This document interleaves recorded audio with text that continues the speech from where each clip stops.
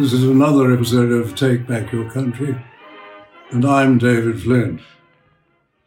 Craig Kelly, who's a member of the House of Representatives, has been blocked for merely repeating the advice of medical experts as to the treatment of COVID-19, the Wuhan virus, the use, for example, of hydroxychloroquine, and also the wearing of masks by children.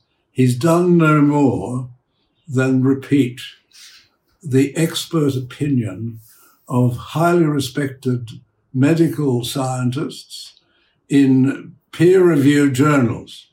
And for that, the social media has targeted him and blocked him from communicating with many people, up to 100,000 people, for example, in relation to Facebook.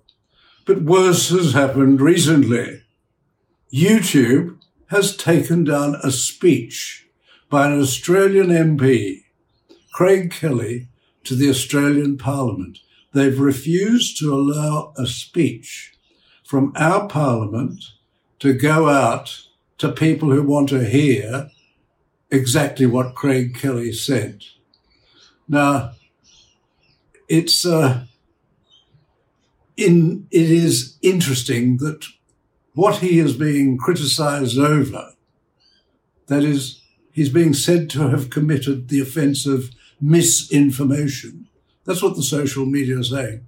This is identical with the line taken by the American mainstream media, who decided to conduct a continuous campaign against Donald Trump.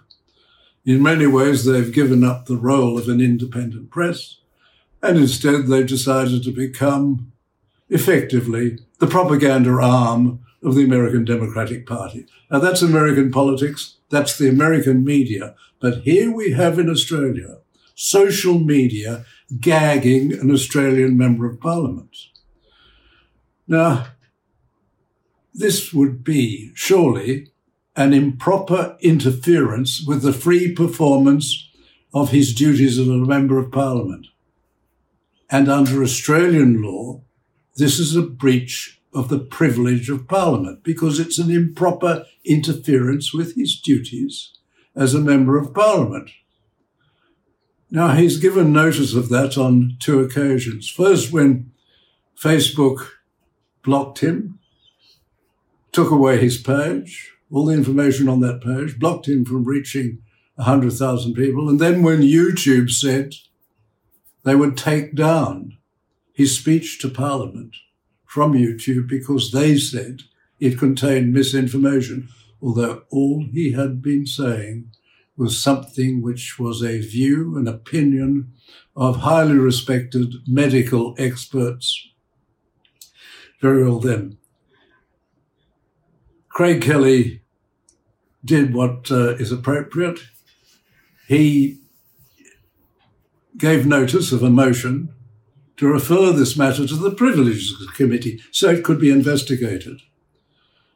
But the Speaker has decided on both occasions that he hasn't even shown a prima facie case of breach of privilege. All a prima facie case means is that if everything he alleges were true, it would constitute a breach of privilege. And that, whether what he has said is true, will finally be decided by the Privileges Committee and the House of Representatives. The Speaker is blocking him. What Craig Kelly now needs is the support of a majority of members of Parliament. And you'd think that would be easy to get. This is a very ancient right. It goes back to the time of King Charles I, who, when he found that some members of Parliament were saying things he didn't like, there were 5 members, he came with the army to Parliament to arrest those members. When he came into the chamber, the members had disappeared, he couldn't see them, and he demanded from the Speaker, Speaker Lentil, information as to where the members are. Well, the Speaker said, "I have neither eyes to see nor tongue to speak except as the House directs me." This Speaker decided that he was a servant of the Parliament and that he would only speak even to the King, and he would have been fearful of what the King might have done to him, he would not reveal to the King where the members were. This Speaker stood up for the rights of Parliament against the executive. Well, what we need today is a Speaker who will stand up for that, and failing the Speaker standing up for the rights of Parliament, it's for most of the members of Parliament, a majority of members of Parliament, to at least agree to refer the matter to the Privileges Committee. And if the Privileges Committee agrees, there will be a very significant trial before them and before the House of Facebook, of YouTube, of their executives, with the right to impose penalties if a breach is found, including penalties of imprisonment or a substantial fine. The important thing would be for a ruling from the Parliament that this is a breach of the privileges of Parliament, because somebody has to control the out-of-control social media. They already have done other things. They, for example, when the Hunter Biden laptop emerged and all of the stories emerged which indicated or suggested that the Biden family had for years been treating Congress and the vice presidency as a source of income, a source of massive income, enormous wealth, selling off access and influence to foreign oligarchs, including the Chinese communist oligarchs, for vast amounts of money, so that the Biden family could be enriched in return for this access. And when that came out before the last elections, the social media tried to suppress that. And they even removed the account of a New York newspaper. This is Twitter. They removed the account of the New York Post, or at least suspended it for some days while they were talking about this, while our Miranda Devine, who comes from the Daily Telegraph, was reporting this in the New York Post. There has to be some control. These are massive monopolies. If the Privileges Committee decided here that there was a case for Facebook and YouTube to answer, there would be worldwide attention. And Australia would be showing that at least our MPs, our politicians, have the insides to stand up against the excesses of the social media.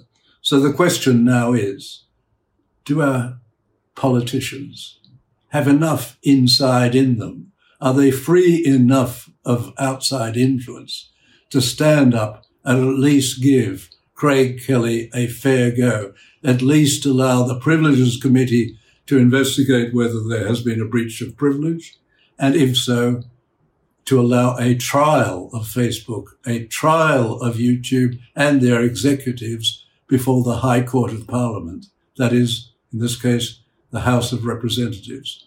This is a very important principle, and it's time for our politicians to stand up. And it's time, in conclusion, for everyone, for all Australians, to take back Australia. And that is explained in the text which goes with this video. Remember, fellow Australians, take back Australia.